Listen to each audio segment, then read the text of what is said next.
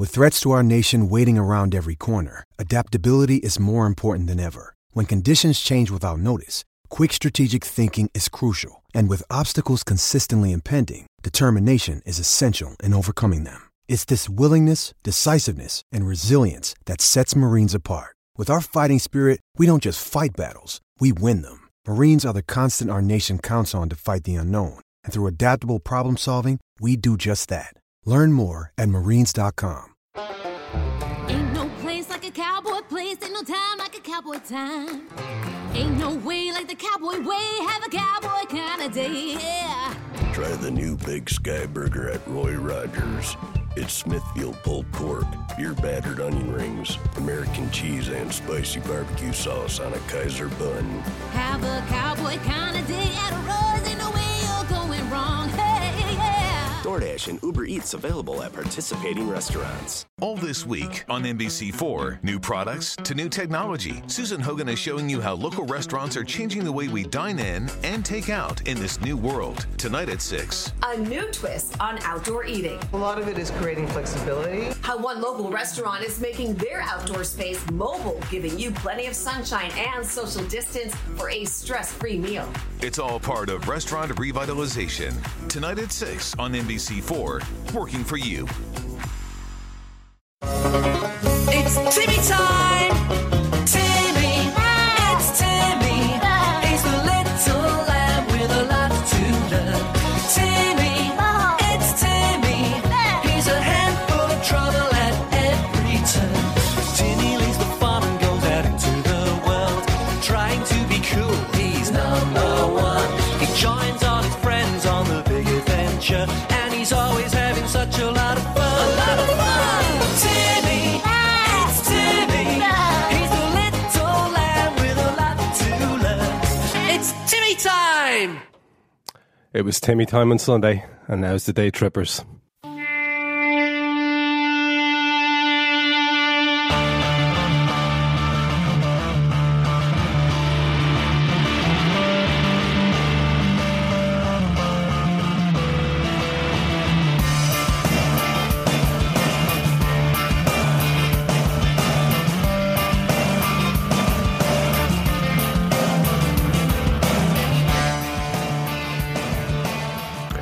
Welcome to Meerkats, Periscopers and our regular listeners.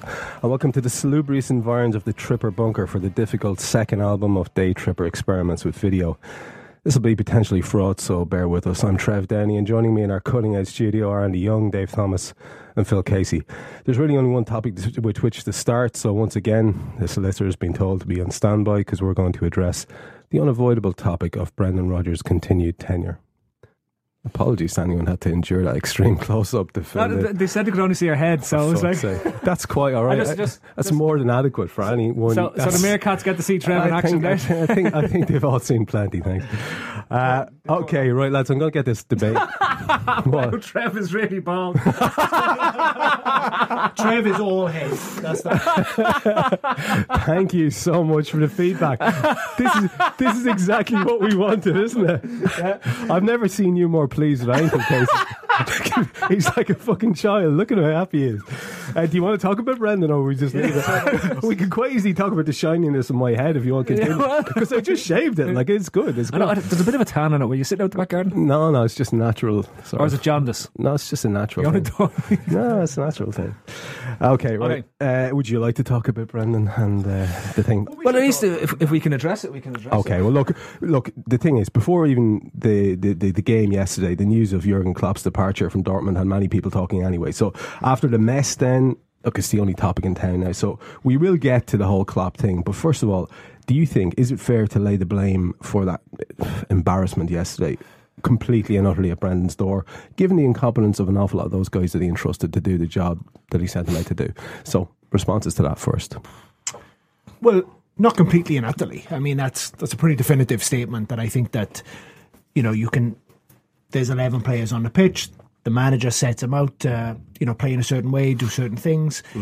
There was enough in there that I thought he got wrong. Okay. I thought there's only so many times you could talk about a lack of intensity and not starting before you say, well, that's got to be your job, Brendan. It's got to be tactical, right?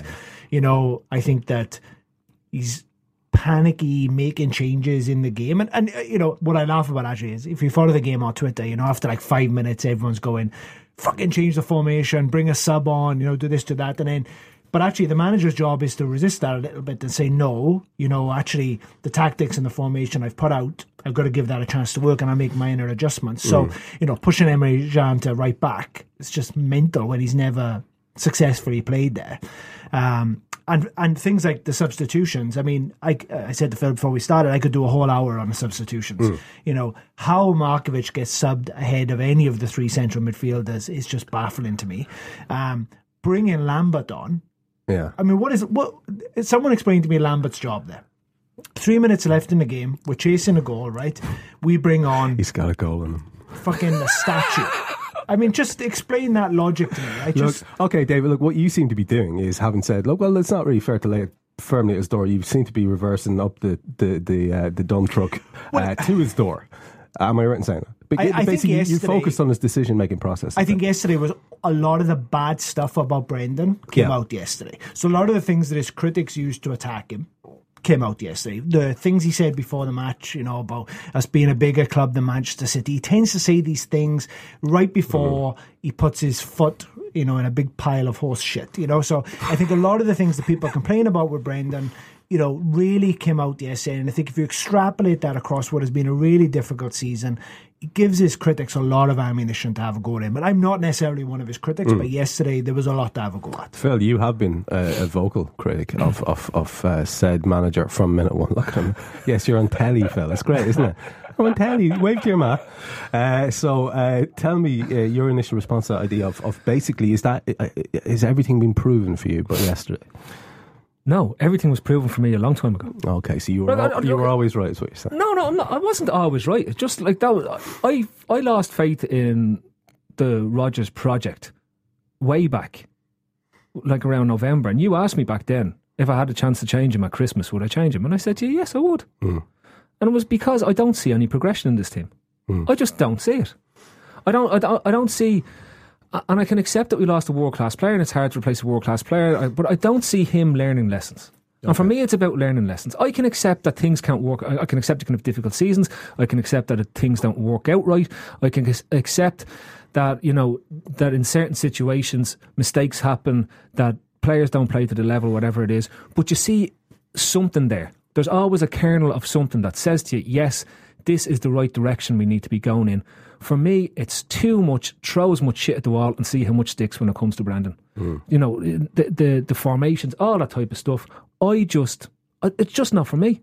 And I said to you, back in January, you asked me when we were on the run halfway through February, was my opinion changed about this whole thing? And you asked me in here, and I said to you, no. I feel that we should be changing him at the end of the season. Because I think we're going to be back here in 12 months' time having the exact same conversation if we don't change him. I don't think we'll learn any lessons. We'll still make the same mistakes because we've made the same mistakes now season after season. We don't win the really big games. And I'm not talking about the television matches. I'm talking about the games where something matters. Be it the must win against Basel in the Champions League, be it the semi-finals against Chelsea, be it the United and Arsenal games, be it now an FA Cup semi-final. We had a fucking awful teams to play in that run to the FA Cup semi-final, and we struggled to get to the semi-final. It was replay after replay after replay. It's just not. I don't see where he's learned anything, and he seems resistant to learning lessons. And for me, you're never going to progress and become a better manager if you don't learn the lessons that are coming at you. And he just seems to be incredibly stubborn, but stubborn in the wrong way. Rafa was stubborn, but he learned lessons. You know, he always learned something from it. I don't see what Brendan is learning from anything that's going on and any of the wrongs that are going on. Yeah, I mean, I'm not as extreme as Phil, to be honest. You know, but we've always been at different sides of this debate. But one thing I do agree with him is, you know, if you work in sales, there are people that can't close sales, right? There's people that are great at setting up pitches and great at getting the relationship going and great at bringing people right to the point where they're ready to buy, but they just can't close it. And I am starting to worry that Brendan isn't a closer. Do you know what I mean? I'm starting to worry that he's great at, you know, going on these little runs or building a team that can do 80% of what needs to be done, but the most important 20%, the games you have to win, the semi-finals, the the Champions League experience, the Europa League experience, the Chelsea game, the Palace game, the Man United game, the Arsenal game this season. Suddenly when something's on the line, the victories against Man City aside, we don't win games that we should win. Okay, well, or we need to win. Not that we should win. So talk to me then about the bigger picture over the course of his tenure thus far, because both. Well, I disagree that there's not been any progress. Yeah, that's one. So what I would say is that we are due. This will be we're on course for another 70-point plus season, right? So that would be 2 seasons in a row we've achieved. Well, assuming the Arse doesn't fall out. Assuming we go well, right? Yeah. So 70 plus points. Our average for the 5 seasons before was 62. So there is progress, but to bring it really down to the point about whether we change the manager or not, for me, there's 2 types of managerial sackings, right? There's the Hodgson or the Moyes, right? Where it's so bad, where the manager is so bad that any manager is better. Okay. Right? That's type A. I don't think Brendan Rodgers is not that type of sacking, right? Yeah. There's another type of sacking, which is a little bit like Mancini at Man City, Nigel Atkins when they sacked him and brought Pochettino in. Kevin Keegan, where you get managers who are good at a certain thing. Neil Warnock is good at bringing good at getting promotion, but he can't manage in a Premier League. Doesn't Kenny fall into that because he was good at getting us back where we needed to be? And then so there is an argument where you say there are 3 or 4 managers who might be available this summer that represent an upgrade on Rodgers. He doesn't deserve the sack just by itself. He's not a Moyes, he's not a Hodgson, he's not that type of manager. But the second question is, if Klopp is available, if Frank de Boer is available, if Antonio Conte is available, if Unai Emery is available, then I think that there requires a debate within the club that says, should we not go and get a legitimate upgrade on the manager? So that's where Phil and I disagree. I think Phil would sack him because he thinks he's not going in the right direction. I wouldn't sack him just for that, but I would say if there are legitimate upgrades available, we should be going to look at them. If you can see this, you're just completely crossing those other poor people off completely. Sorry. So if you can see that's an entire page of questions that have come in from listeners, and all of them are the same question, which is... See, we do listen to you all. We do. which is basically, if Klopp's available, why the hell wouldn't you go for him? Can you address that question for me, Phil? Yeah. Look, but then again, I could say that for 9 or 10 teams in Europe, and they're all potentially better finance teams than Liverpool. Klopp is an incredibly good manager who's proven for winning things. There's a lot of stuff that we'll throw out and has been put out there. Oh, he wants the fans. He loves the fans. The emotion. All this type of stuff. If somebody slaps 200 grand a week in his pocket, he's going to love the emotion of having 200 grand a week in his pocket. I would be very emotional about having 200 grand a week in my pocket. So I would love Jurgen Klopp to come in. I think he's the next step on from Brendan Rodgers. I think he's Brendan Rodgers plus, if you know what I mean. He's the same attacking mentality, the same that type of thing that we like about Rodgers. But he's also got a bit more about him. He understands how to win the big games. He's got a big game mentality about him, and he's taken on the bigger teams in Germany the biggest team in Germany, and he's managed to topple them. Even when, it wasn't Guardiola that was there at the time, but they had an awful lot of money behind them, and they managed, with 70% of the squad that's there at the moment, he managed to topple them. So, look, Jurgen Klopp is a pipe dream. If he's available and he wants to come to Liverpool, we should be jetting him in, and I don't give a fuck. I'd sack Rodgers at the weekend if I thought he was coming in. Would you have any truck with this argument that basically in Germany he's had one massive team to overcome, whereas if he goes to the Premier League he's going to have more than that? There's 3, 4... Sorry, because I know Phil's a massive Klopp fan, so let me jump in on that one, because it's going to sound like the Klopp fan club. But he's done it in Europe. He got to a Champions League final. So for me that negates he's just had one club to overcome. First of all, it's not like Borussia Dortmund were the second biggest club when he took him over. Hamburg are a bigger club than Borussia Dortmund. Leverkusen were a bigger club than Borussia Dortmund. So while Bayern Munich are a behemoth, he still had to overcome more than just Bayern Munich. Plus he got him to a Champions League final. Yeah. And he got a team to a Champions League final that operate under a very similar recruitment, wage structure, playing style that we have within Liverpool. So for me, it's Klopp or a Klopp. So what I don't want to happen is for us to lurch in a different direction now and go and get the likes of Tim Sherwood. A Benitez. Like Rafa, let's deal with Rafa then, because a lot of people calling for Rafa. Lots of people call for Rafa, yeah. But Rafa's the complete opposite of what Rodgers is, of what Klopp is, of what they're trying to do. He doesn't operate in that model. I'd argue that someone like Ancelotti, even though I love Ancelotti and I perhaps love Ancelotti, that for me, if we went for Ancelotti, would represent that the club have not thought this through. They're just lurching from one philosophy, in inverted commas, to another philosophy, which has gone, let's go and get the sexy guy from Madrid. So for me, I just think it's got to be a continuation of what Rodgers has built. It's got to be someone that's in line with what he does, and it's got to be an upgrade. If those things aren't there, then I'd give Rodgers another season. Another season, Phil? No. If there's no upgrade available? No, but there is upgrades available. But we disagree. But I'm not saying that it's Klopp. I'm saying there are upgrades available. I think there's 3 or 4. This is not a case of where there's one man, and if we don't get that one man, no, I agree. And how many of them are pipe dreams? These upgrades? No, I don't think they are. I think we could get the ball, but I think fundamentally, FSG now have to stand up. They wanted to put a structure in place before Brendan Rodgers took the job. They now have to put their balls on the line and put that structure in place. They need to appoint a sporting director of football, whatever title you want to put it. He needs to go in. And then we need to appoint a manager in that situation. I've heard rubbish today about Jurgen Klopp wouldn't want to come in if there was a director of football or sporting director there. That's what he's grown up with in Germany. Every club has a sporting director and the manager works for the sporting director.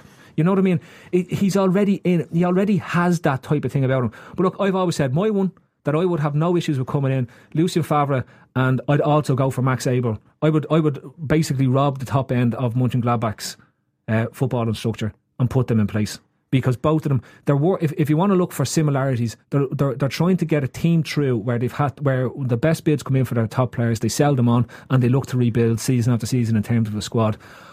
They also play a very good brand of football, and they've outperformed. One of the key things for managers, for me, is that he has to outperform the level and ability that's in that squad if we are to succeed in winning a league title or being top 2 on a consistent basis. The reason I think that it's a slightly more complex than that is I think the thing we're talking about, which is the ability to win must-win games, that has to be someone who's done it at the top level. So for me, that's why the list gets a little bit shorter. It's got to be someone who's won a league or won a European championship or won a tournament of some sort, someone who has an experience of winning must-win games. So that, for me, it comes down to maybe 3 or 4 managers. Okay, I'm just going to hold it there. I want you to address this question because I'm interested in your reaction to it. I asked Dave early on because the Rafa questions come in from not 1 but 6 different people. You talk to me about Rafa as an option. Is it a yes or a no straight away? Yeah, for me, Rafa, it's a no. I don't want to go back. I think it's great that he was a huge part of our history. He was a huge part of our club, and he'll always be a huge part of our club.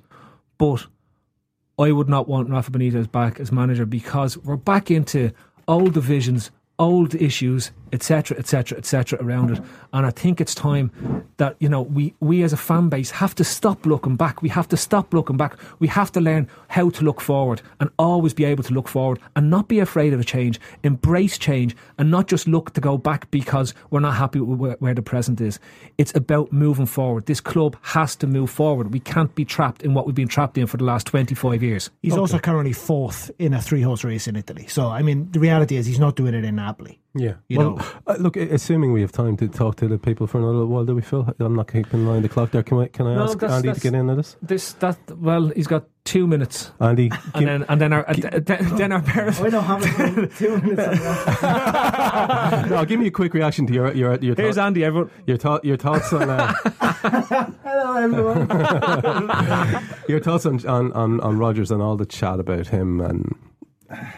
Yeah, it's not simple, you know. Yeah.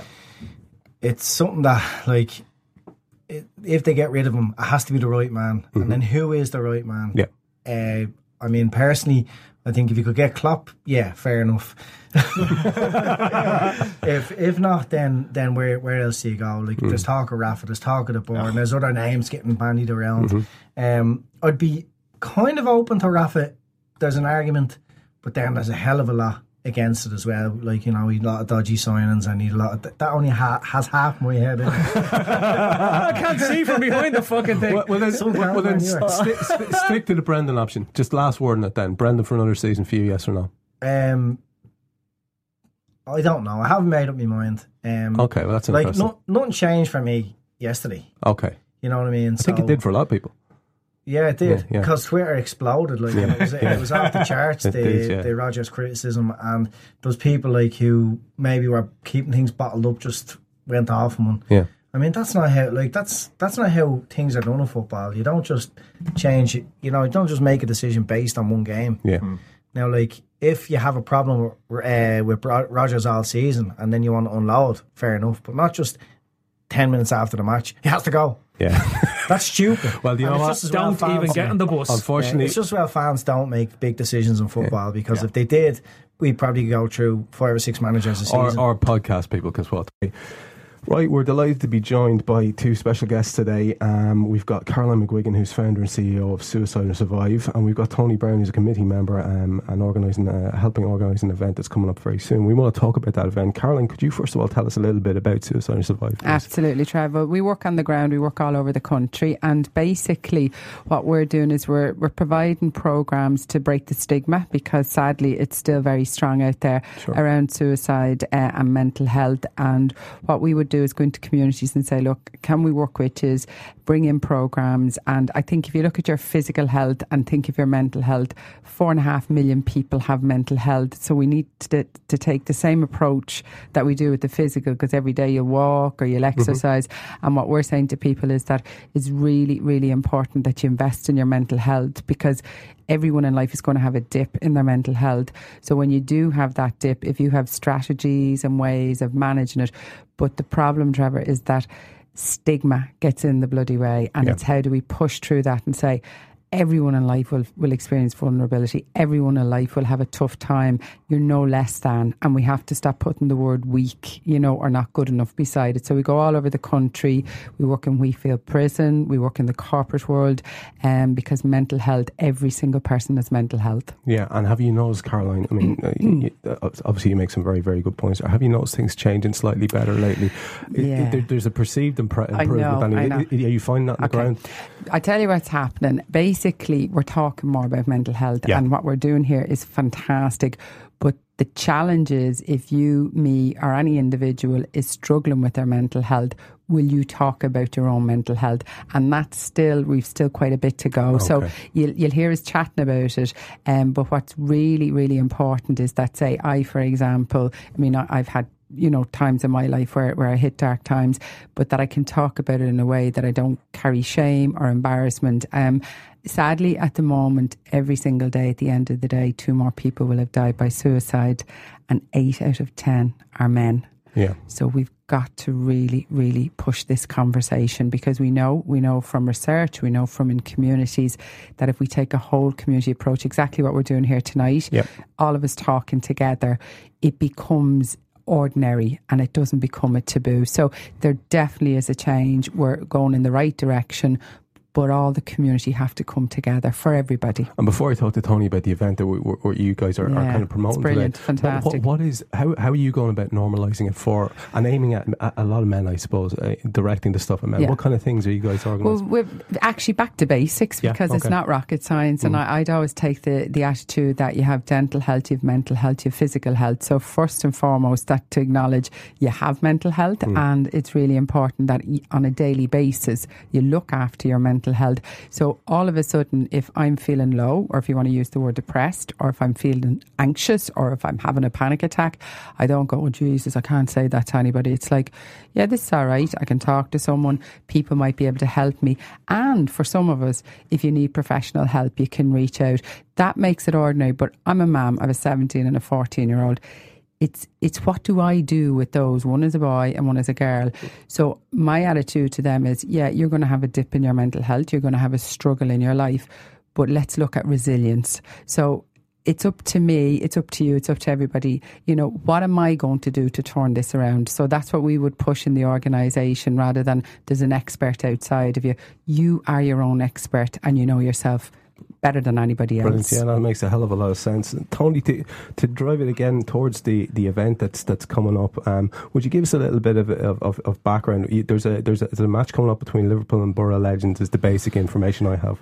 Yeah, this Saturday up in Jackson Park, up in Kiltiernan, home away side Celtic. Liverpool Legends are playing the Borough Legends, and the Borough Legends would consist of about 30 guys.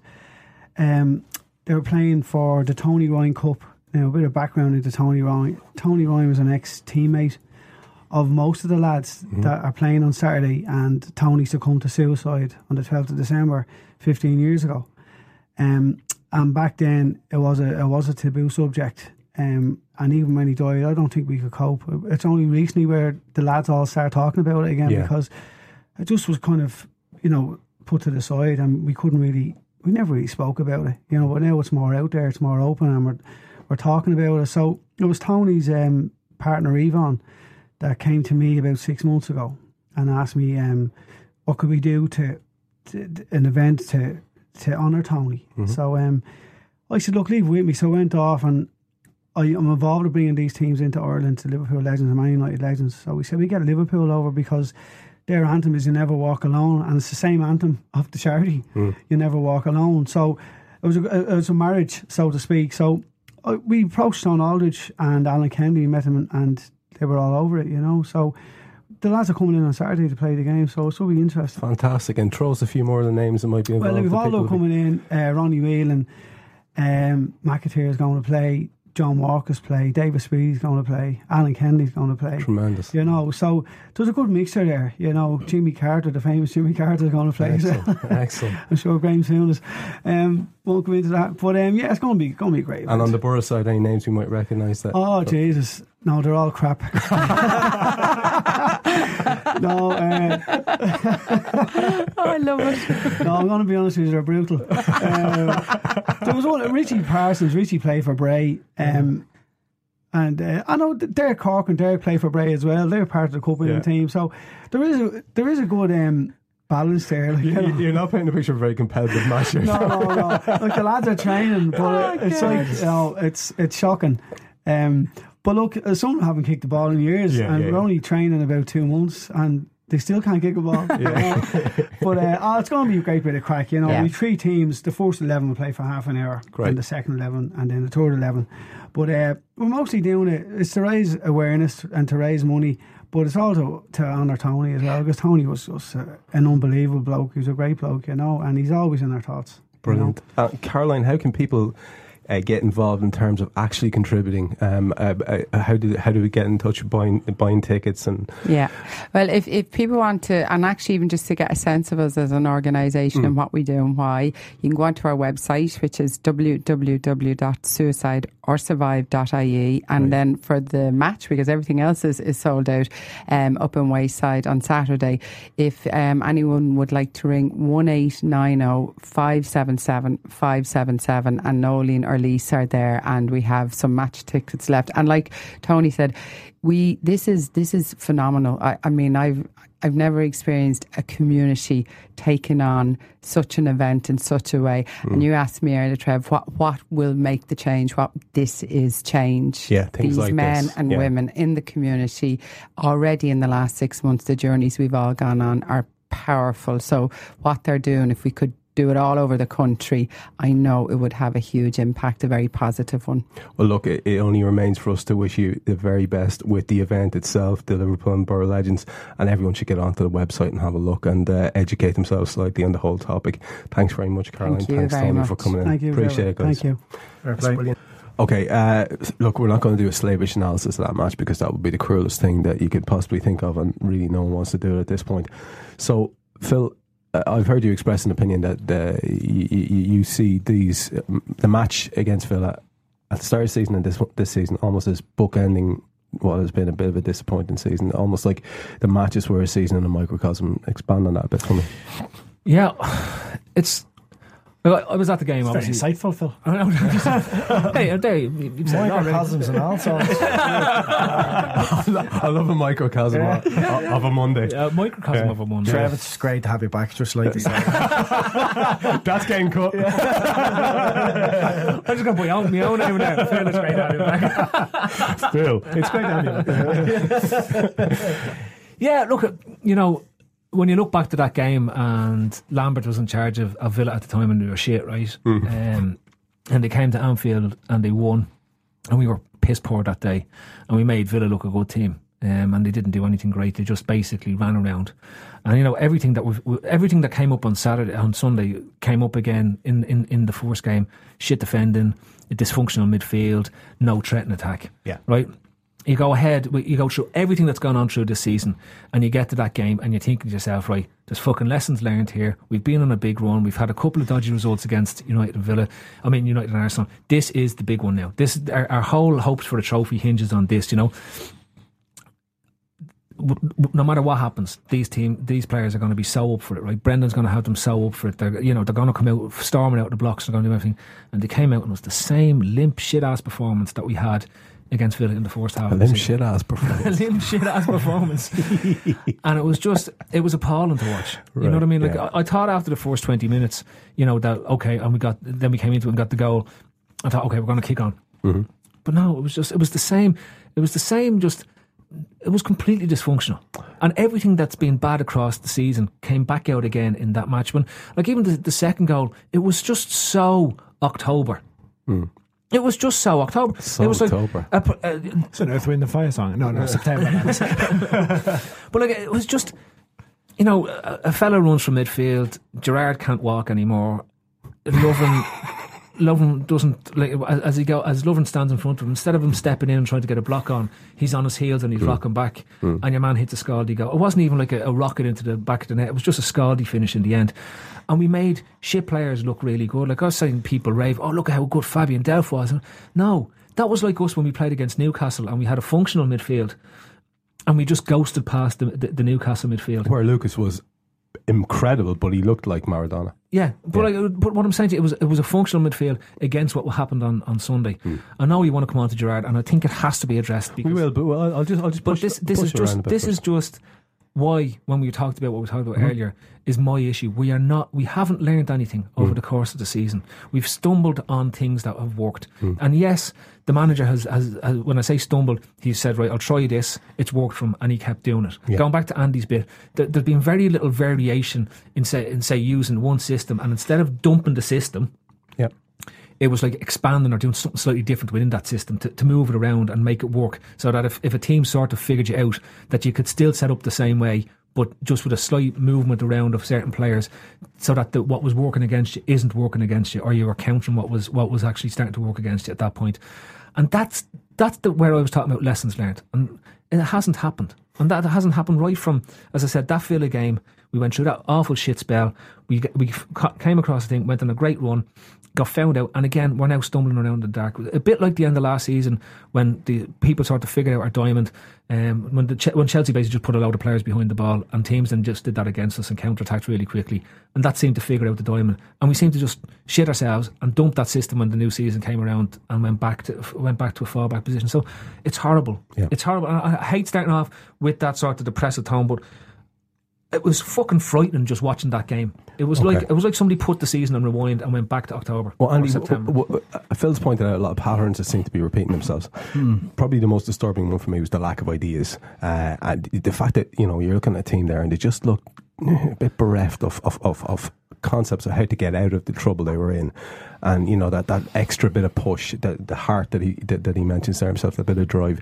Yeah. What would you row in behind that, or is that a bit dramatic? No, I think players need to take a hell of a lot of responsibility. It's not a computer game, and they're not robots. The manager doesn't make them do everything. There are human beings out there with a brain, and a lot of them been playing football 25, 26 years. Well, maybe not playing ball since they were a young age, and they've all been playing at a high level since they were a young age, because that sort of talent would have been very obvious from 5 or 6, and they would have been going through academies and all sorts. So to just blame the manager on ideas is ridiculous. Like, players know they need to move into space. Players know when they need to work harder. Players know when they're on the pitch when they need to change little things themselves and beat the personal battles. Yeah. And there seems to be no urgency. Villa were just so up for it, and it sickens me to the core that that's a team that an opportunity to win silverware. This is Liverpool, a chance to win silverware, and the players are letting the fans down so much. There's fellas travelling from fucking Australia to that game there yesterday. You know, there's some picture on Twitter of a fella there looking for a ticket. He's come from all the way from Oz. You know, and all the coaches all the way down to London and that.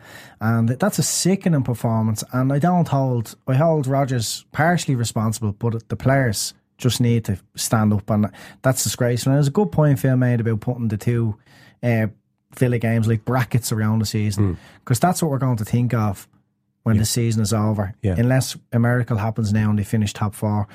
But we look at that, we look at everything in between them two brackets. 2 terrible performances against Villa, and then there was we got it together when Brendan stumbled across something against Basel, and he stuck with it.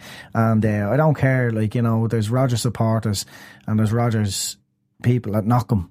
I'm somewhere in between. The match there, it changed nothing for me, and I always keep saying it, but he does stumble across things, and fair enough, you have to give credit when you see something that works, that you stick to it. But eventually you get found out, and then he's doesn't know what to do, and the players don't know what to do. So, and is that what you were seeing on Sunday? Was a group of players on the pitch?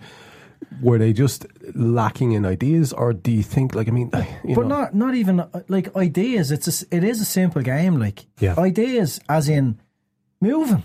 That's an idea. You know what I mean? Press when you should. If the other team are pressing hard, well, Jesus, the players around you better get nearer to you so you can release the ball. Yeah. Eventually, players just get pissed off running. And this is one of my problems with the singling out of Brendan as the sole responsibility for that, and it's where I agree with you on this. You do at a certain time have to go, well, actually this isn't working, I'm on the pitch, I need to do this to address this situation. I mean, it's the point that you've been making from the start of what you've been saying here. You have to take responsibility. When the manager can only prep you, to the best of his ability, and feel that that's the right team to go out there. Jesus Christ, the team that went out was well good enough to be Villa on their day. A few weeks ago, we were playing quite well with that shape, we'd have blown Villa away. I don't know what's going on, what's happening behind the scenes, or whether players have just that low in confidence. Like Roger said, sometimes you can want to win it too much. Well, that team looked like didn't want to win it at all. Yeah, probably. At least, with 5 minutes to go, there's balls being pinged around the back. You know what I mean? At least show something. At least start kicking them up in the air when they have the ball, or show something. Maybe get into a bit of a scrap and put manners on the opposition. There wasn't one chance. And I always remember when United were under Fergie, and the last 5 minutes be hell for the opposition. And then when they had Moyes, you were laughing at United, because what are we looking at here? This isn't the United that I remember, where they were pushing and pushing and pushing, and then fucking every sub on, and they always got a goal. And 5 minutes to go, we are going out of the FA Cup in the semi-final, a great chance to win a trophy, and there's this shit going on.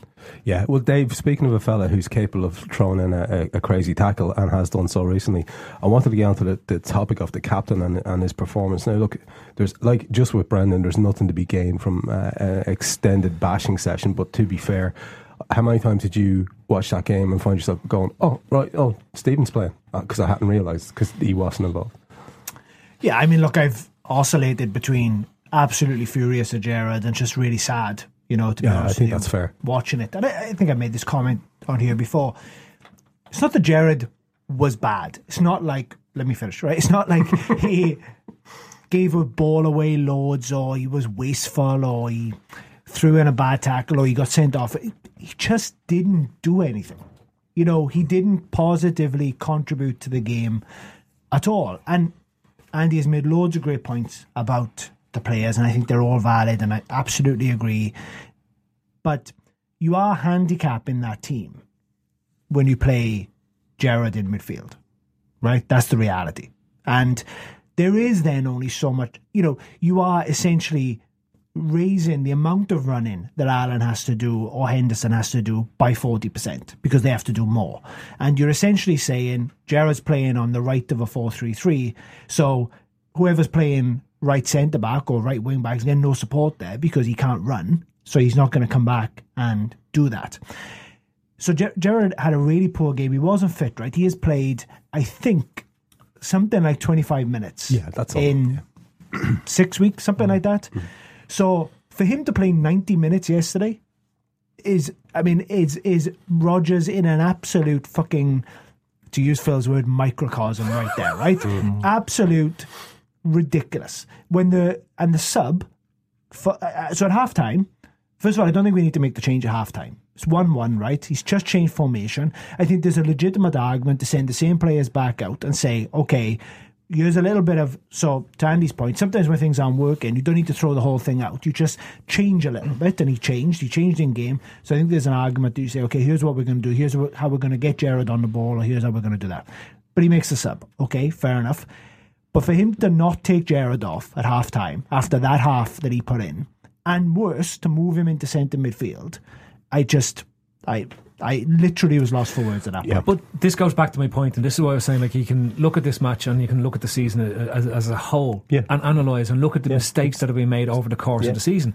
And again, it's this continued playing of Steven Gerrard, which I thought we were over. I thought we'd gotten past that after Christmas, right? Where, he wasn't starting him. He actually left him on the bench and said, right, no, actually, you're an impact stub now, Stephen. You're leaving at the end of the season. I don't have this weight around my neck to think. But again, the millstone of the Stevie FA Cup final to see him off. But he wouldn't have played if Lucas was fit. And to that point, I don't want to be revisionist here either. When I saw the team and I saw Lucas was out, I had no problem with Gerrard starting, particularly with the rumours that he was starting in the front three, right? I was okay with that. My issue is that you realise at half time that is not working. You've got to do something, and you've got to be brave enough, and you've got to be big enough to turn round, because it's fucking easy. It's fucking easy to take Markovic off. That is the piss easy, weak decision, right? It's happened a few times. Is to hook the fucking 20-year-old kid who you've played out of position for the entire game or for the whole season. Fucking let's blow his confidence. Let's actually ruin the confidence of a player who's going to be here for the next 3 years. That's a fucking pussy decision. The right decision, I'm banging the table. The right decision, but the brave decision, the decision Mourinho banging makes, is allowed tonight. The decision Van Gaal makes, the decision Benitez makes, is you take Gerrard off there, and that's the change. But that's my point. Those managers wouldn't have started. No, but I just want to say, even with Lucas injured, because they would have done. You don't have to start in the shape that we started, and then when we change it so quickly because the shape isn't working, right? At that point, you completely negate the reason of having Gerrard in the front three in the first instance, right? And then when going back to your point about taking Markovic off, we lost our whole right side. We had a right back, we had a massive gap. Gerrard's meant to be, as you said, on the right side of centre. Well, he's sitting deep, and then there's just nothing going on. And I have to say as well, I've been critical of Henderson across the course of the season, saying that when he's impacted the games, he's been very very effective in the whole up. But there's been a lot of games where he hasn't been the player that we needed. It's taken someone else to bring him into the game as opposed to him bringing players into the game. And again, he needed to step up. Yeah, exactly. He needed to step up. You can't turn around and say that was the Lucas Gerrard midfield and Henderson was carrying both their water. Himself and Allen were there. Now, Allen, for all he didn't have a great game, but he ran. At least he ran. Henderson went missing, man. He went fucking missing in that Henderson's game. the presumptive fucking captain. So he's got to be able to look at that system and say, like, he gave the ball to Gerrard. Every time he got the ball in the second half, he gives the ball to Gerrard. At some point, you've got to go, this guy can't fucking move. Stand the fuck up. Exactly. Stand up. Yeah. Be fucking counted. Be the captain. You want to wear the armband. You're the one that's getting all the praise in the papers for developing and being able to deliver a final ball and be, doing this and having this thing. Stand the fuck up in a semi-final and stop being a fucking wimp, right? We're being told that you're a leader. You're this. Stand the fuck up. But I don't understand how... That's the annoyance. Yeah. That's the annoyance for me, is that if you put a player in that's going to cause the other players to cow down to this player, right? And I don't mean that this is Gerrard's fault. This is their fault. Yeah, I agree. Gerrard gets picked, you got to deal with it, right? Yeah. And again, I would have started him. I would have subbed him though. Gerrard being on the pitch is not an excuse for everyone around him to not react to Andy's point, to not look at what's happening on the field and go, well, I got to do something different here. Yeah. And if you expect to be the captain of Liverpool and a mainstay in our midfield and someone that we are essentially going to build a team around, then That's the game for you to step up. Okay, and do well, the point you make is a good one. The point you make is a good one as well, fella. And then we go, and we've echoed Andy again there. So, if the players aren't injecting something into their performance, and they clearly weren't, you're relying on the man on the touchline again. And the substitutions that he made, he said, were to inject energy. The substitutions that he made were to, I'm going to repeat that, to inject energy. And so he brings on, who does he bring on? Yeah. So, can you explain, for the love of God, what was the thought process? What could possibly have been for Mario the thought coming process? on? And then later the Johnson one, with so much of the game left. Well, Mario one, it's funny, like, because Twitter, Jesus Christ, like, everyone was calling for Super Mario time to come on, and then when he came on, like, there was all, it's Mario time and all, and the same people that were giving out about that change, you know, because it's the masses on Twitter, like, are then saying, oh, fucking hell, what did he do this for? What did he change that for? You can't have it both ways. Like, his tweets getting deleted all over the shop. People getting called out. Like, I thought the kid did okay, to be fair to him. Yeah, no, you know. Fair. He did. He done okay. Very unfortunate with the goal. But go he back. Was, but that yeah. But no, I know, and this is the frustrating. But this goes back. It's the season, a microcosm. It's shit substitutions. It's something we've been saying every week. Like, there's probably only 4 or 5 games, and 3 of them probably happened in a row, you know, between January and March, where he made substitutions that were good, that affected the game. Up until then, his substitutions have been cabbage. You know, I remember one of the Champions League games, and he left Lallana on the bench, and he left, I think he left Coutinho on the bench. Remember the one when he was sitting under the blanket, like, do you know what I mean? When we needed a goal. So, like, it comes back again. And the players must hang their head in absolute shame for what they've done out there on the pitch. Regardless of what the manager says, you can take it into your own hands. But the manager, oh my God, he's let himself down. Forget the fans, forget everything, right? The shit he's come out with after the match in terms of what he said, the Gerrard quotes, the fucking about getting to the occasion, getting to them. No. How about just not saying fucking anything when that shit has gone on the fucking pitch? For once, send Pasco down. That's the time to send Pasco down to do the interviews, right? Because we don't want to hear what you have to say. We literally do not want to hear. But I think on the Mario, it's the nuts of it. I'm going to go back to it. It's not about bringing Mario on, right? I mean, first of all, let me just detour slightly. On what fucking planet is Balotelli, Lambert and Barini all on your bench? Explain that to me. Explain how we've got a bench that has 3 defenders and 3 strikers on it. No pace. There's not a single person on our bench that has a lick of pace.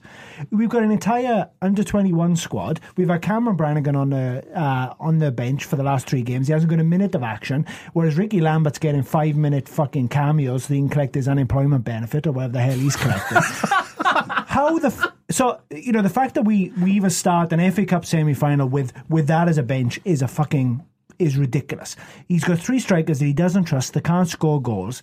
Put a kid on the bench. Put someone on the bench that actually, you know what, fuck it. Someone who busts their guts for you. We know what Lambert does. Anyway, sorry. Come back to Balotelli, right?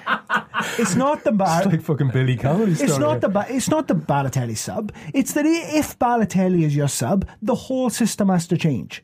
You can't put Balotelli on and say, "Do you see what Sterling was doing there, but he wasn't doing it very well. Go and do that," because that doesn't fucking work.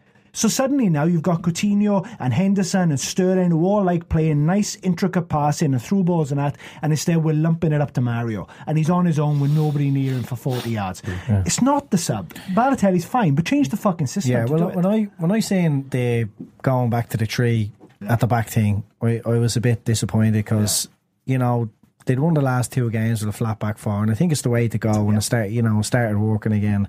It was a great stop back that shape, but it was found out, so okay. You start setting it back into a kind of a more familiar 4-3-3. So when he changed and he went, Emery Chan went right back and all that, I thought, like, that's a good tactical decision right now, and they got the goal from it. And then they went back, they regressed again. And then at half time when Balotelli came on, I was kind of thinking to myself, this could be interesting.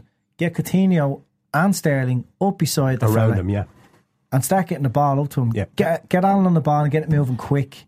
And get into Gerrard's feet and pick out these players who are making runs. But instead, Coutinho stuck out really wide. And the Villa team, who are so up for it, and Liverpool weren't so up for it. We're just pressing and pushing all the time, and pushes back and an isolated Mario. So it was a useless substitution unless you're going to go and start attacking and start putting in a bit more effort. But like you can only say the manager is so responsible for that amount. Like there's people on Twitter saying he needs to motivate them. You don't need to be fucking motivated for an FA Cup final. You sit the fellas down and you say, right lads, you know where you are at. You're a game away from a final here. Yeah. You don't need to go in and start screaming your head off, going, "Come on, you fucking cunts! Come on!" Like Timmy was. You don't need that. You sit them down. You say, "We've a lot of quality around. Have a look around. There's a lot of quality players. The Villa team. Just don't look over that corner.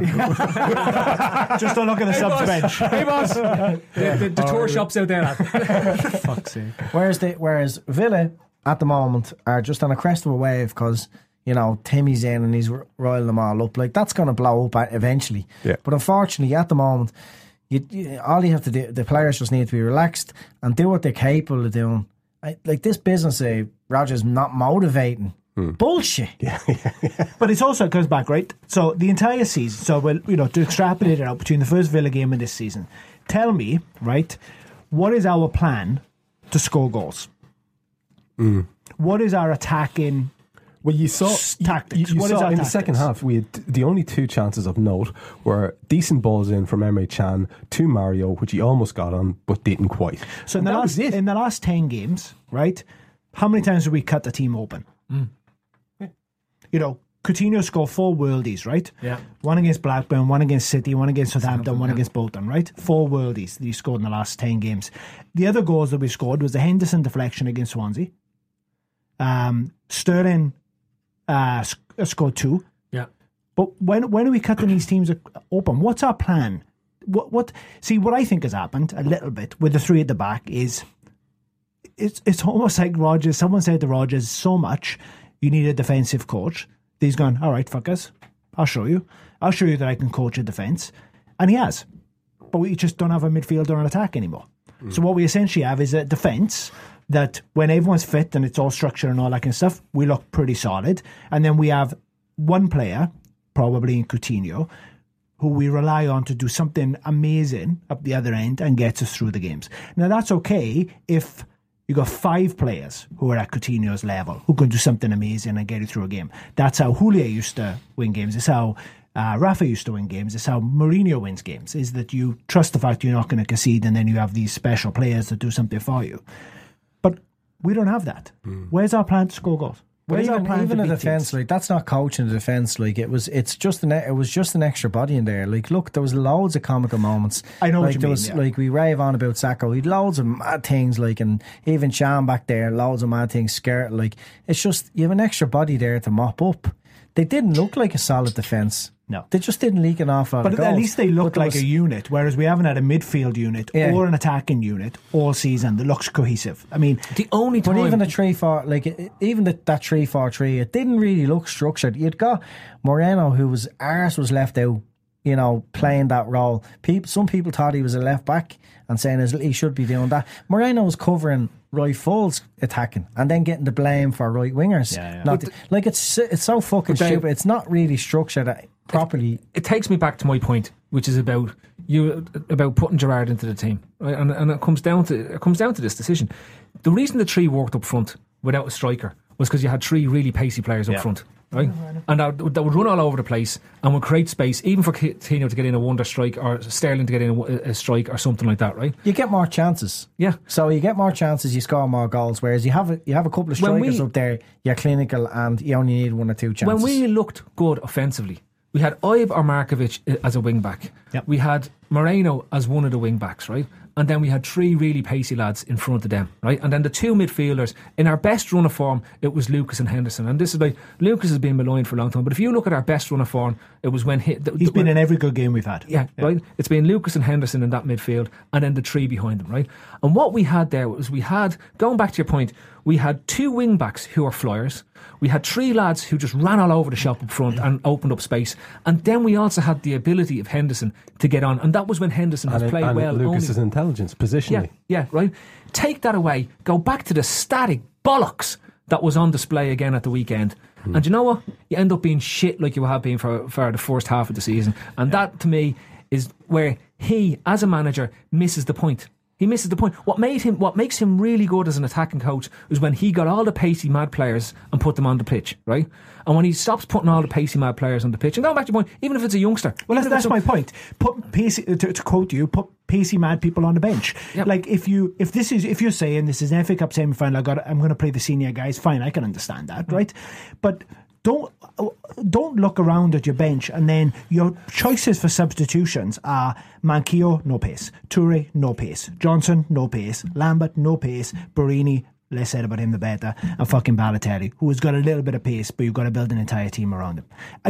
I'm baffled by that. And to go back to Andy's point about, why we moved from a 3 to a 4, it's because Skrtel was fit. It's because Skrtel was available. So instead of actually sitting down and saying, is it right that I bring Martin Skrtel back in when we've just changed the system and actually it's worked for us and we've done well? Or if I bring Martin Skrtel back in, who do I not play? And maybe Lovren sits out, or maybe Emre Can sits out. We accommodate Skrtel, then we accommodate Gerrard. And it's the accommodation that just... He's actually shooting himself in the foot. Yeah, it's always been Brendan's thing that he has an order of players. Yeah. It's not really stick with the system and fit the players. So, if you need to pull a kid out or reserves or the under 21s, you bang him in right full or whatever you need to do. Yeah. Instead, he goes, do you remember one stage last season, we played 4 across the back, 4 centre-backs across the back. Exactly. It was because he trusted them ahead of the next option for right back or left back.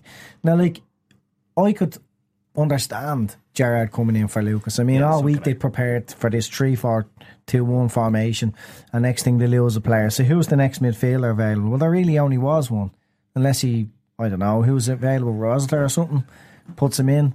Well, I mean, it's not realistic. Gerrard's starting was realistic. I understood totally why he did it. I mean, it'd be probably reckless when you've had prepared the players all week, to go and change the shape all of a sudden. So, but as you say, he must have known in his head, this might not work out. Gerrard has played 25 minutes the last fucking many weeks. I'll have to have an option B on the bench, and there was very, very little. Well, here's the reality of you just said, he has an order of preference of players, right? The people at the top of that list, they're going to get him sacked. They've got him sacked. Because the people at the top of that list are Steven Gerrard, Martin Skrtel, Dejan Lovren, Joe Allen, Jordan Henderson, Glenn Johnson. They're going to get him sacked. He's going to get sacked as a result of the fact that he's so entrenched in this view of these are the best players that I've got. Glenn Johnson, as an example, he's entrenched in it. And when he gets sacked, he's going to look back and he's going to go, I hope, or if he gets sacked, I don't mean that to sound so presumptive, and I don't mean to sound like I'll take so much glee in it, but when he looks back, he's going to go, why the fuck did I do some of those things? Why did I put Ricky Lambert on at 85 minutes? And if anyone can tell me the logic of that decision, I can't, because it's the epitome of the decision making. Ricky Lambert's your choice. Ricky Lambert. Put fucking Toure on and put Skrtel up front. Would have been better. Now you're talking. Right? But now you're fucking. Remember Skrtel up front? Now you're fucking talking. But the way people talk about Rodgers, it's like he's a hugely experienced manager. I mean, surely everybody knew when Rodgers was appointed, this was a project, this was a long-term thing, and there was going to be mistakes along the way. He peaked last season. Last season should have happened in his 5th season, sort of thing. He peaked, so people are expecting that he's going to do X, Y, and Z, and people are telling him how to do his job. He's not learning them. He's not learning. We've said here he is learning at times. I've said on record, and I said it at the very start of this thing, I said the reason why I wanted him gone in November is the same reason I wanted him gone in February. And when you asked me the question, did I still want him gone at the end of the season when we were winning games, is he's not learning, and I'll stand over it. But Rodgers is at his best. To your point, right? Because I kind of agree with Andy. But he kind of is learning. Like, and eventually he did stop using Gerrard. Now, okay, and then he put him back in and played him for 90 minutes, and he put Glenn Johnson back in the team, and he puts the same shit back in the team, and he makes the same mistakes. He's not learning. No, but has he though? Has he put Glenn Johnson back in the team? Like, has he? I think Glenn Johnson is way further down the list than say playing your recent Markovic or I played ahead of him on right wing back. He could have even easily just put Johnson in if he was so mad into Johnson. So he keeps talking about Johnson in the press. Yeah, but I was injured, and you know, it's not that he doesn't learn, because I actually I'm more on Andy's side than like we were barking about fucking stop playing Gerrard and fucking stop playing Johnson. He's a cunt. But and injuries happened. Yeah, and it's resulted in him having to play. Look, I don't think fucking Gerrard was starting yesterday unless Lucas got injured. I think he was. How? Because who was playing right wing back then? Listen to me. That's the type of decision that Rodgers makes all the time. He loves a bit of sentiment. Just tell me then. And he was putting him in as the FA Cup. Tell me what the team would have been if Lucas. Well, Henderson would have played right wing back. Yeah. Why on earth would he? Like, why? Because he's done it before. I kind of think Gerrard would have played yesterday. I don't agree with it, but I kind of think he would have. Yep. So Henderson would have played right wing back. So Gerrard would have sat a bit deeper from the beginning. Yeah. So why put him up kind of further on with Coutinho and Sterling? Why do that? Because there wasn't a lot of options just to play him. It could be because when Markovic came back in, he could, if he was going to play Gerrard where he was going to play him, and then Lucas goes, then why not play Gerrard there and play Henderson further forward? Because that's where Henderson played against Newcastle, further forward. See, it doesn't really add up. It does. I think he's played Gerrard there before, and he's played Gerrard in the attacking third much more than he's played Henderson. Lads, do you know who is learning on the job? Timmy. Timmy's a great man, isn't he? I could not be fonder of that lad, because he's such good value. He's such a dope, and he's such good value. I hope Villa win the FA Cup now. But I just want to see what happens. I want to see what Timmy's going to do on the sideline, because he was like a bouncing spring lamb. How do you upgrade from that? Did someone tell him this was the final? But you know he was taking the piss bringing on Joe Cole in the last couple of minutes. That was a designed piss take. Has to be. It was genius. I think he actually might be a genius. Villa's bench was better than our bench.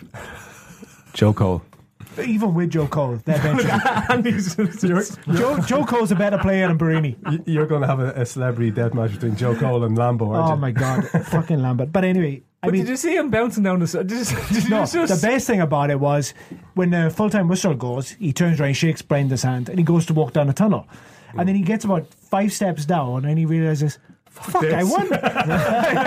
And he runs back on the pitch, hugs the BT guys, gives Savage a kiss, and then he's down the touch like, hey! But he actually goes to do the graceful thing, well done, Brendan, I'll see you inside, we'll have a glass of wine. Starts walking down the tunnel. Wait a fucking minute. He genuinely is. He's the new Harry Redknapp. Oh, he's so new. He's the new Harry Redknapp, right? He is exactly what England needed, because they'd lost the Fleet Street Boys needed somebody to replace Harry Redknapp, and Tim Sherwood gives them about 30 years of Harry Redknapp again. And it's just like, do you remember that South Park episode around Britney Spears, and they kill Britney Spears in the end, and they go, it's okay, we've got this one coming along, and it was like Hannah Montana, whatever it was. Right? And it was just like, Tim Sherwood is the next Harry Redknapp. It's spectacular. You just have to sit back and laugh now. But how does what makes me laugh as well? How bollocks he looks. Yeah. It's like he has matchsticks in his eyes to keep them open. He mustn't be sleeping at all. I don't remember him when he was a player looking so bollocksed. He's trying to figure out how the fuck he got there. Yeah. It's not easy being Timmy, in fairness. What's his win ratio at now? Oh, Scott. 1-5. That's true. 1-5 draws 4. 1-5 draws 4, drawn 2. 57%, mate. Oh, doing well. I'll tell you what. That'll come back out again. I mean, to be fair, he set him up well yesterday. They had a sense of, as Andy already talked about, they were up for it, right? Yeah. I mean, it's an easy team talk, particularly for the underdogs. It's a fucking easy team talk. You say, lads, this is fucking Liverpool. Go and run at them; they'll shit themselves. You see what you were describing there. First of all, we had Joe on the sideline warming up, and I'm looking at that going, God, he's fucking taking the piss. Then you're talking about the BT hugs and going back and lapping up. It's the theatre of the absurd. The whole fucking thing was ridiculous. Well, it was ridiculous. And not only that, then just before the match ends, everything is falling away. Dejan Lovren's taking shots from 45 yards. I'm not able for it. Trev, what the fuck are you doing talking about Lovren's shot now? I was just getting over it. I was just starting to come around, having a bit of a laugh, and he talked about that. I'm not able for it. I could not believe it. With his right foot. When he did that, no one went over and gave him a box in the nose. Exactly. So fucking the players are as bad as him. Fucking right. That was accepted. Yeah, exactly. That's a very good point. That's a very good point. Like Gerrard of all people should have went over and absolutely fucking loaded him. Only Gerrard has a right to do that. In FA in Wembley. That was the was it Cardiff when he did that against West Ham? Yeah. I mean, you're right. The entire team should have turned around and bollocks Lovren out of it for that. That was actually. I actually thought he had an okay game. I know we apart from the Hollywood balls that he kept hitting, those fucking long. But fuck it, he was trying stuff. He was fuck it. He did more than the other. You can't boil it down to an individual because they were all a clusterfuck. Yeah, like the whole thing was just like, lads, remember when we were shit? Let's do that again. Lads, let's remember, right, that Villa lost their third choice centre half. During the game and put on their fourth choice centre half. It's fucking Villa. And we still had one shot on target. It's Timmy apart from the Villa. goal, which was fucking Gerrard's free kick. Yes. I mean, come on, like. Yeah. That's how bad it was. It's pretty obvious. Not coming out here. That's enjoyable. But Timmy, to go back to Timmy, he's living a dream, man. He's living a dream. He is, Do you know what I mean? I mean, you do kind of have to go, fair fucks to you, like, you know. They probably hope they get relegated, but, you know, wouldn't mind them beating Arsenal. He's building a reputation. Is he? Yeah. Christ. Yeah. Yeah, let's get out of this. Jesus Christ. Do we even have games of the week? Who are we playing the weekend? West Brom. Tony fucking Pulis. I can't even be arsed talking about that. Horrible away games. Oh, yeah, in a row. Back to back. Poxy horrible managers. It's going to be like if you think the season's over now. Is Hull the game after that? Is it? Hull's the game after that. Steve Bruce. There's a hint of fucking your man Jenner off Steve Bruce at this stage. Yeah. You know, tell you what, do you know what I mean? Is a pissy kind of a hint I'm thinking there's a fucking. You know what I mean? But Pulis would love nothing more now than to fucking put and one they won at the weekend. He beat Palace. Well, they're safe now, aren't they? Yeah. Do you know what they're going to do? Right. By the way, is this actually this is the preview? This is as close you're going to get to a preview of this, right? See that? Oh, Diva Trev is back. We're not following his agenda. I'm actually happy out with that. This is the joyous gesture. But you know what's going to happen the weekend? Go on, tell me. They're just going to run at us. Yeah. Right? Yeah. There's going to be depression all over the shop. Big lads run at us. We're going to fucking piss ourselves. Run at us, right? So either somebody has to get in there and say, listen, you dopey bollockses. If City continue to be shit, you could still manage to somehow fluke into the top floor. No, top floor. The top floor, right? You could get into the top floor. The VIP section. We might get this lift working and fucking get you into the top floor. But I say, what I don't want to see now is, no matter what the fuck is going on in the dressing room, no matter where their fucking heads are, it's not beach time, it's not end of season time. Pride and fucking heart. That's all I want to see. We'll see some of them kids you were mentioning earlier on. What about that? What I don't want to see is, I do not want to see Glenn Johnson on the football pitch again. I do not want to see Stephen Gerrard on the football pitch again. He can have 5 minutes in the last game at Anfield, right? Yeah. I do not, but he'll play every game, and he'll play 90 minutes in every game from here to the end of the season. He won't, right?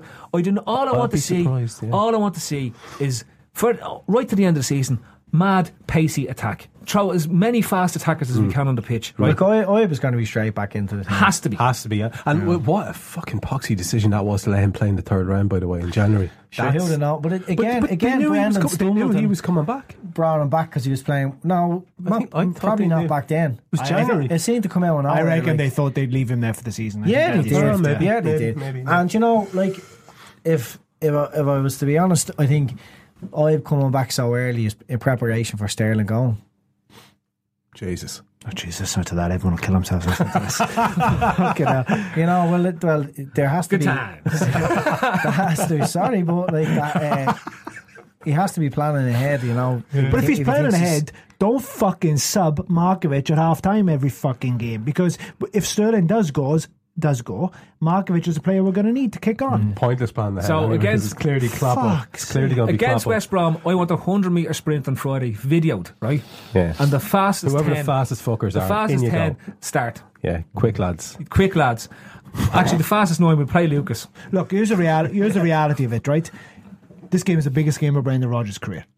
Oh, right? Come on. No, it is. No, well, it's personally, this is the biggest game he's ever going to have.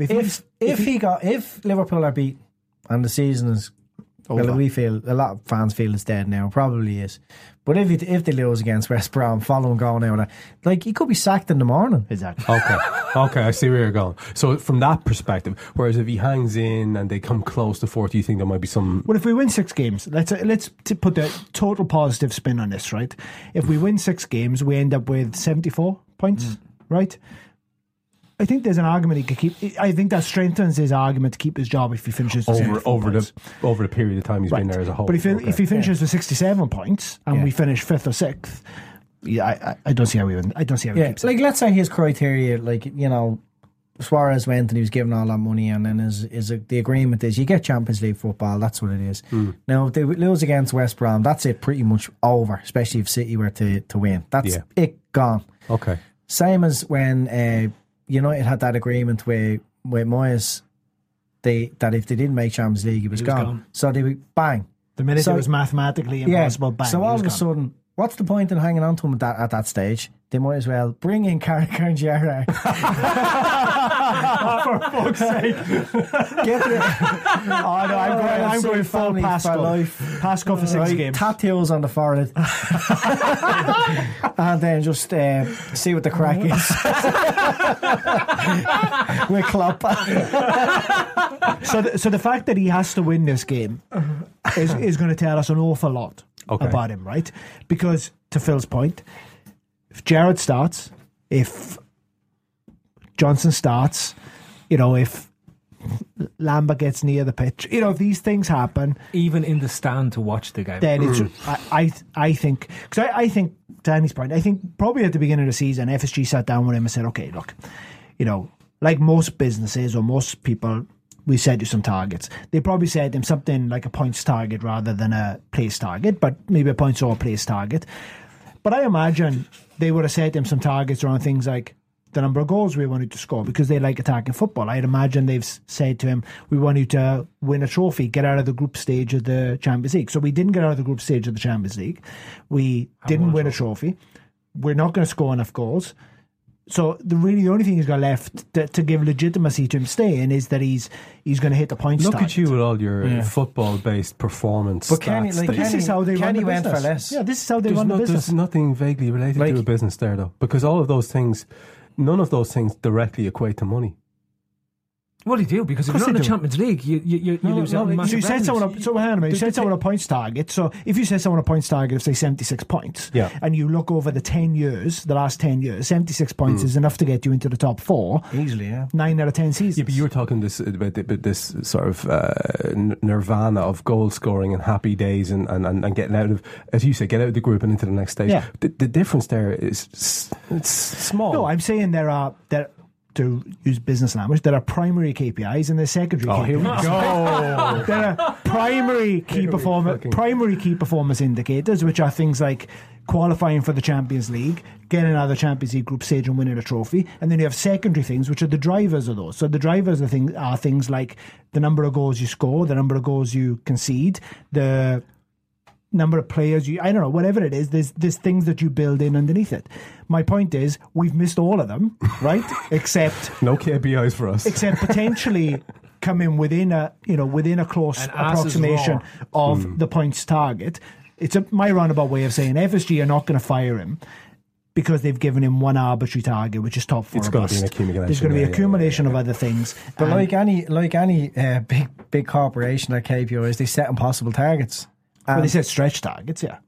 Well, sometimes if they're impossible, they're not smart targets, Andy. Well, that's your show. Management with David Thomas. It's true. That's your show. If they're not attainable, public servant. You're a big business. You have no fucking targets. Big business market. Official title: big business market. See, in the private sector, we don't just have to turn up; we have to actually do things like. But anyway, getting back right. So we'll have the unions on us. No, if vote Plaid Kremlu. As you call them, stretch targets. Obviously, you probably have a little team below yourself, do you, dickhead? There's a few minions in the So it's got to talk to the so you use the lingo well there. Fair play to you. But I call them impossible targets, okay? But they're not impossible. Well, sometimes they are. And they're not. Rodgers has a if it's an impossible target, it's not a target. Rodgers has a very difficult job. Imagine being told that you haven't Balotelli or known. I mean, give it the fuck over. Like, I mean, Klopp's not going to stand for that. I don't think Klopp's going to be a magician. 95% of managers get told that. 95% of managers in Europe get told, there's your players. 95% of them have no say in recruitment. 95% of managers. What percentage of them get fucking lumber with Balotelli? Okay, so if we're really going to do the Balotelli things, you've got two choices there, right? You say, okay, this is what I've got, so I've got to design something that's going to get the best out of him. Or you say, fuck him, I'm never going to play him, and I'm going to design something that gets the best without him. And we've been caught in this halfway house all season. Nah, you'd be a horrible fuck. You'd be horrible now to not play the fella. Like, I mean, he probably, like, obviously Balotelli, like, Rodgers, like any fan, would have looked at him and says, okay, maybe he can offer us something. And he did play him, and he played him with Sturridge at the beginning. To of be the Sturridge clear, got right, injured. you're making a valid point. I'm not saying Rodgers is the only one that's failed. Yeah. There are legit, like, if Rodgers loses his job, he's not the only one who should lose his job there. Yeah. You know, the members of the recruitment team should be restructured or lose their job as well, because I'm sure they've got primary KPIs as well. But the owner's ambition seems to me like, you know, just let's just invest enough in this club that will get them into the Champions League, and we can kind of increase the value of the club. This is your theory before they're building slowly and then they're going to sell off to a big like big we're as fans we all demand Champions League football, and we all demand the big nights at Anfield, and we demand titles and silverware and all. That's not really their agenda. Like, it'd be lovely, I'm sure, because they'd be over in England on jollies all the time and seeing the team winning. But, like, realistically, they just want to see the bank books grow, and then eventually it's a much better saleable asset. Like, they can but move aren't the club on they for a the bit. same things though? I mean, even if you're right, even if what they want is for the club to be worth more, and to do that we have to get into the Champions League. That's what we want, right? It's a means to an end. You can't win the league without getting into the Champions League. Yeah, we have a lot of things in common. Yeah, but we have an awful lot of things that not so much in common. The reason I don't agree is because I think that whoever buys the club is going to have to run it in exactly the same way, because FFP doesn't allow someone to come in and spend £1 billion. So whoever, whether it's FSG or they sell to some oil guy, he can't come in an oil guy. That's a big That's what we call him in the trade. They can't come in and do a Man City of that. Look at Man City; they can't spend any money. Okay, can we just segue from FSG's FFP analysis and their KPIs and You're talk trying about to hypnotise me with that, Ben. yes, that's exactly what I'm trying to do. Trying to get you to fucking shut up with the business jargon. Predictions for the West Brom match, because we have to at least pretend that we give a fuck. Andy, West Brom, how do you see it going? I really want to just say, yeah, we're going to win and all that, but I can't. Like 1-1. Smelly 1-1. A smelly 1-1. Lovely class. Dave, what are you thinking? I mean, I want us to win. I always want us to win. You know, I think we'll win. But I'm probably the most conflicted about, you know, where we are than I have been in probably 3 seasons. So, you know, I'm kind of feeling like I don't want us to just be in limbo. You know, I don't want us to just, like, whatever decision gets made at the end of the season, I want it to be something, you know, the club are committed to. And we talked about it earlier. If Rodgers stays, I mean, he really is their man, but other things have to change. So I think we'll win, but I'm not excited about it. I'm not looking forward to it. I don't think it's not like I'm going to be skipping down the street if we win. It's just, I just feel like the season's done. Like, It's kind of nearly over. Yeah. I still think, I think for the first time I can't see a win, Phil. I think we win comfortably 3-0. Oh, fuck's sake. Cool. That'll do. Jinxed us every time he said that. I am Lou Suarez. You are listening to Trippers Chat. With Trev. The smell of snots. You really are a twat. You know that. Like, I mean, it's doing my head in. I'm trying to. Silicone is probably the closest I can get to it as a similar smell. Snots? Yeah. How? I don't know. The smellless. It's not. You know the smell in your nose. You know when you had a cold. The smell in your nose. All of the smells are in your nose. That's a different smell. You get a hard snot out, right? And then there's like a residual smell in your nose. And it's like, what is that smell? And it's like, I was trying to say, it's like a vinegary sort of. Is it your finger you're smelling? My finger's out. Right? I'm taking it out, right? Yeah. But it's like, what is that smell? And so then when I was doing the bathroom, like, obviously I had the silicone. I was like going, Jesus, that smell, maybe that's what it is. Yeah, that's a kind of a sharp. Yeah, there's a real sort of vinegary. I don't get that tone to it. I didn't think there was a smell of snot myself, but I'll bow to your. Maybe it's got a nose full of silicone. Maybe, yeah. Maybe you just. Do you know what I've been doing an awful lot lately? Actually, just made me think. But watching videos of like things like big fucking blackheads being pulled out. Or there's one video there actually of big huge snot. Like the doctor has to go in with an instrument to remove a snot that's so fucking big. Oh, Now, like, it could be a foreign object or something like that, but it actually does look like a snot. And then, YouTube, it leads you on to... And you're doing this for recreational purposes. Can I just clarify that? This is the fucking public sector. That's his KPI. Hang on, this on my own time, alright? Fuck you. Listen, I'd gladly give up my fucking child benefits, right? If I made But no, like, it's mad. But YouTube suggested video. Yeah. Then it's some fucker having the biggest load of earwax being pulled out his inner ear. Like, it's mental. And like, none of you do this.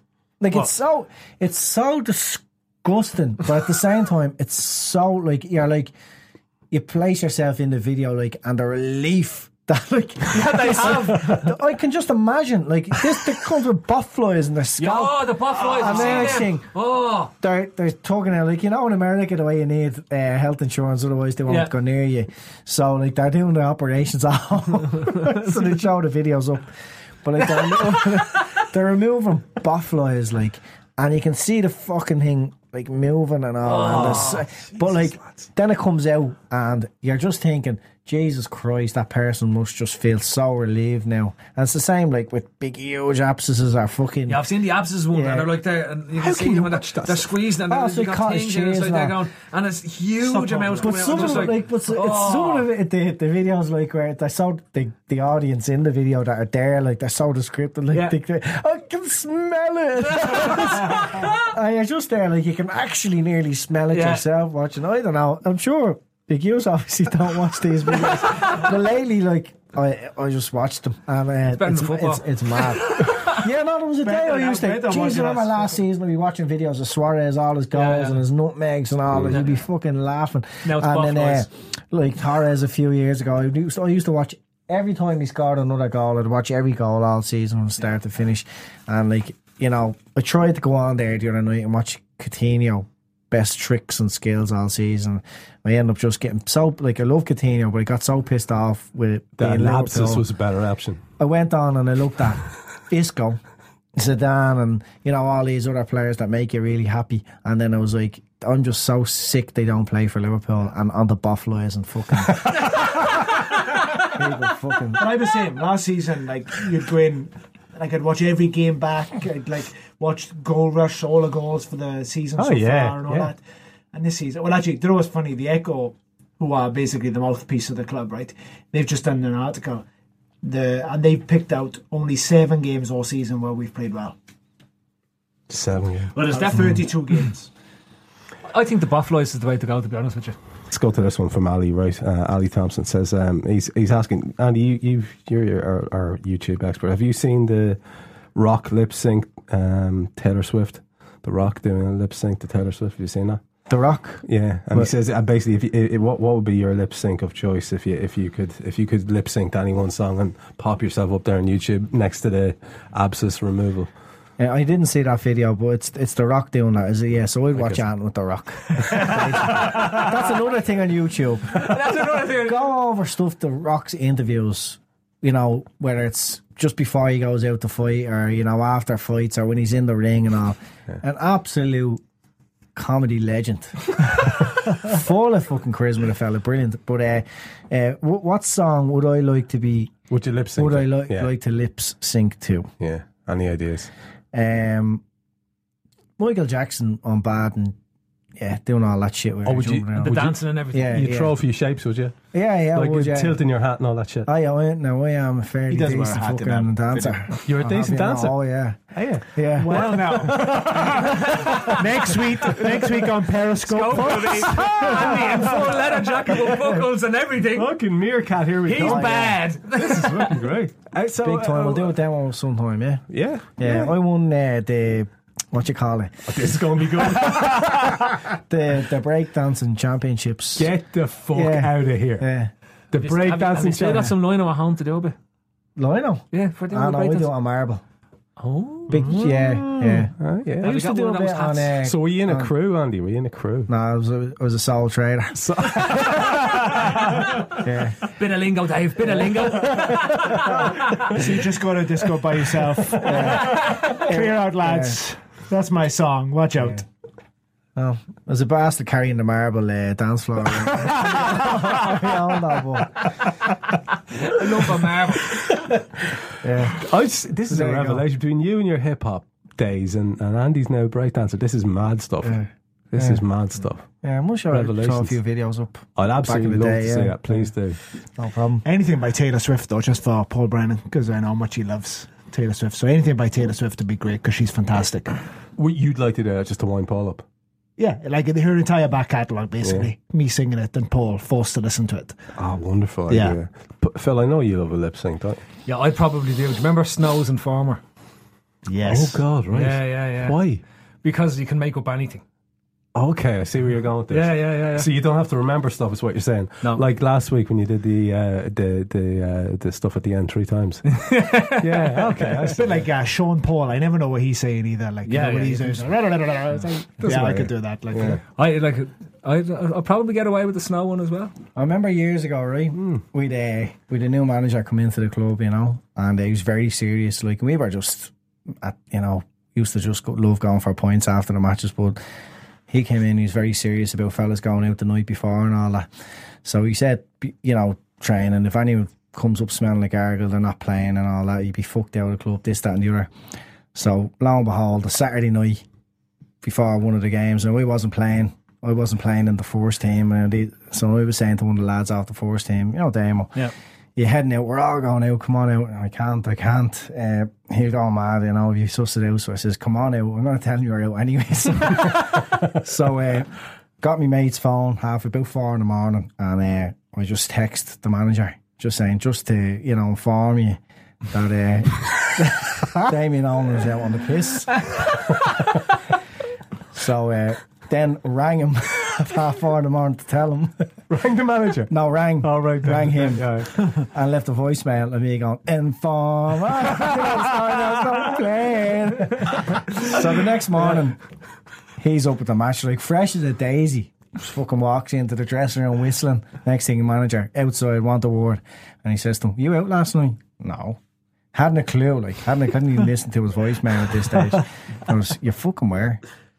Let me smell your breath. No, fucking not having it. You were out last night. I'm out to getting I swear on me man's life I wasn't out. So he played anyway, but then he found the voicemail and played it to the manager. The fucking bollocking I got. But he realised we're all fucking jackasses then. He just fucking gave you our manager. Because of the drinking culture. I'm off. We should try that. For Triples Chats next week, we should just give you a cue. One topic and see if Andy's got a story about it. Fucking Snow's Informer. There's actually a future in But that. that's true. That's a true story. The one about the dancing on the mat, that's not true. No way! You didn't carry the dance floor. We better clarify. Is the cheese fella true? He's true, yeah. People I'm trying to line up an interview with him. We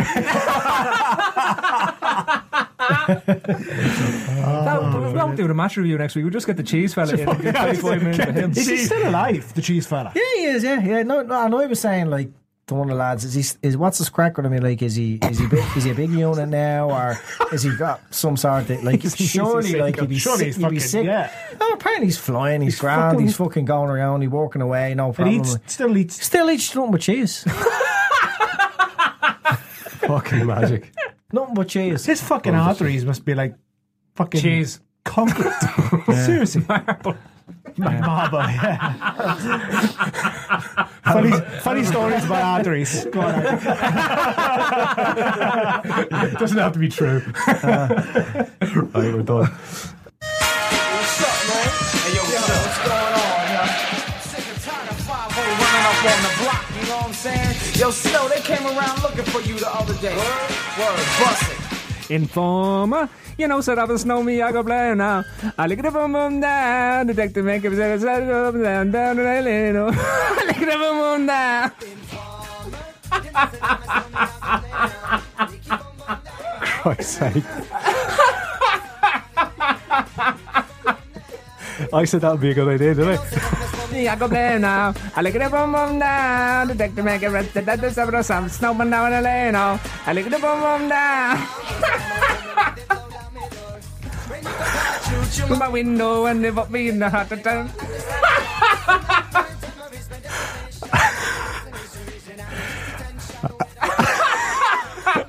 Yeah.